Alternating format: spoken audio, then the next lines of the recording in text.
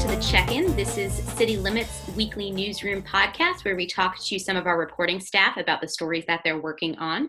My name is Jean Marie Evely. I'm the executive editor with City Limits, and I'm joined today by Jarrett Murphy, fellow editor, who's going to talk to us about some of the reporting that he did recently relating to nonprofit groups that work with the city and their legal liabilities. Hi, Jarrett. How are you this week? I'm quite well. How are you? I'm doing good. I'm trying to stay warm. So tell us about the story that you reported on this month relating to nonprofits that work with the city and specifically their sort of relationship and their legal relationship with the de Blasio administration.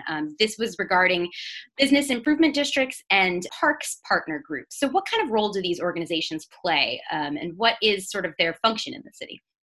Well, it's interesting because nonprofits do a lot of the work that we think government is doing in New York City. A lot of human service work, a lot of obviously work in terms of after school activities, all of that stuff. And so they play a huge role, and it's always been an interesting relationship, sometimes a little tense, and it certainly has gotten tense occasionally under Mayor de Blasio. But this specific issue is about the question of legal liability. And so sometimes these organizations help the city to control space.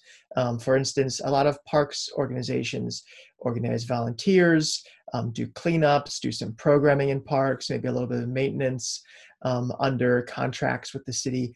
Business improvement districts have a lot of different roles in terms of cleaning up commercial strips and doing programs there, trying to bring more people, more foot traffic to commercial strips. But since Mayor Bloomberg, when the city began creating these new pedestrian kind of plazas, areas where you used to have a street, now you have chairs set up and planters, they have taken over, in many cases, the kind of maintenance and upkeep of them. And so the question has been, what happens if someone falls down and sues? And the information I've received is that in the past, the city largely indemnified these small nonprofits from having to deal with a lawsuit. And it seems now, while the law department says that there's no big trend underway, the reports from BIDS are that there's been some difficult negotiations with the city over liability involving the plazas, although it does seem like they have reached some kind of compromise. But with the parks groups, there's a lot of concern among some that are actively negotiating their new deals, dealing with potential lawsuits, that the city is providing less legal cover than it used to. And what does that mean for some of these groups? I know you mentioned that they vary in size. Parks groups specifically, there's a little bit of a kind of a controversial background about their relationships to parks, especially in terms of resources between different types of groups and the role they play in the park system.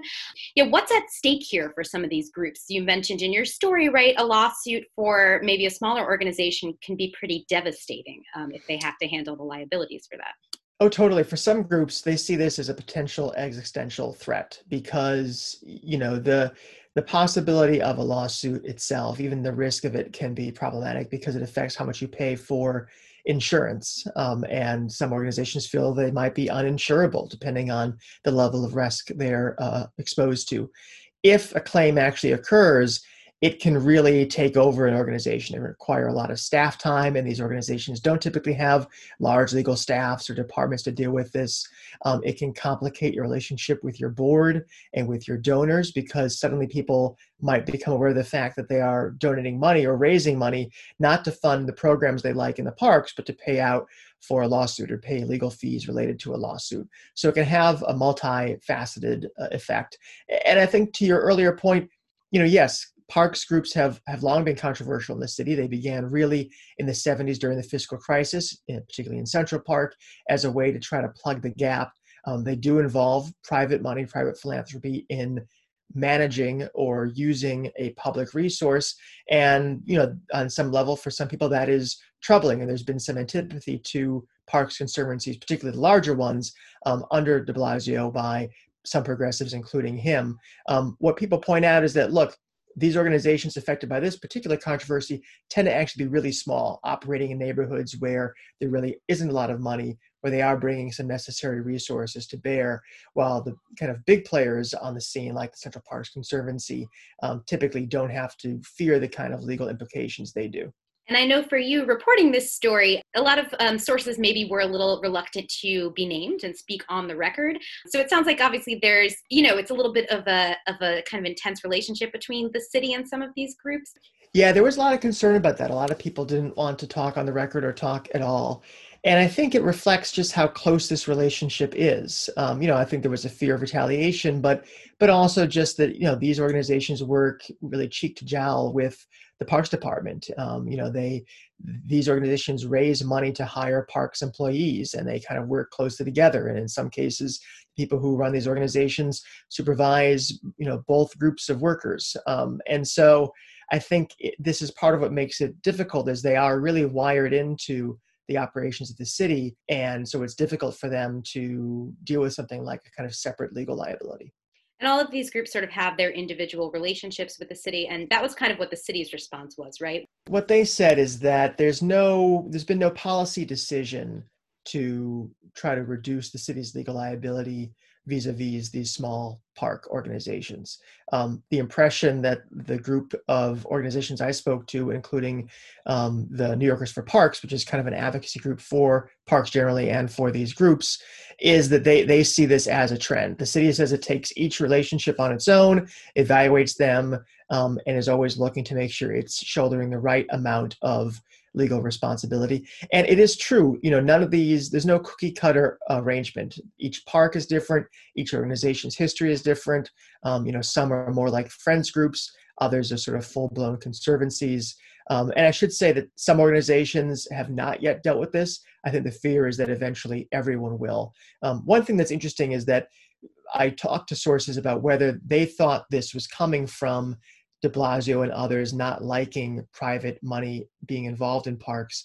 And most people thought this was not, in fact, it. The city was simply trying to limit its legal liability, which it is always doing.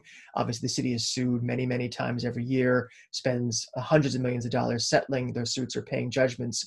So it's sort of a question, not so much of people being against these organizations, but sort of the goal of reducing liability against the goal of letting these organizations work in parks haven't been reconciled yet.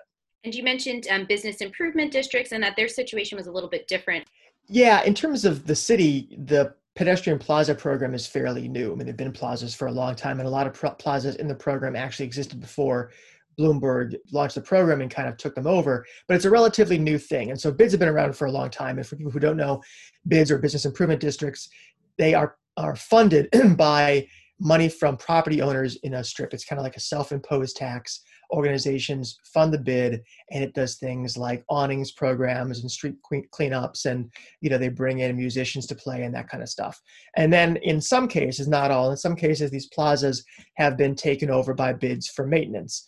So this was not so much like a long-standing legal arrangement that was changing. This was something the city and these organizations were trying to come up with on the fly. And it was, tense at times, fraught. Some organizations are satisfied that the city has now dialed back liability to kind of an appropriate share. Others are still worried about what this might mean, just because if you think about it, a New York City street, it's a beautiful place, it's an exciting place, but a lot of different things can happen there. When you are in charge to some degree of securing and maintaining a plaza that's exposed to traffic, weather, all kinds of crazy things that happen in the city, terrorist attacks, that's a large list of liability. And that can be a hard thing, once again, for a small organization, and BIDs are pretty small too, to deal with. Very interesting. Well, thank you so much, Jared. I appreciate you talking with us about this story today. Always a pleasure. Once again, that was Jarrett Murphy talking to us about a story that he reported this week. And you can find that piece as well as the rest of our coverage at citylimits.org. Thanks so much for checking in with us this week. We'll have another episode next week about other things that we're working on here at City Limits. We hope everyone has a great weekend. Take care.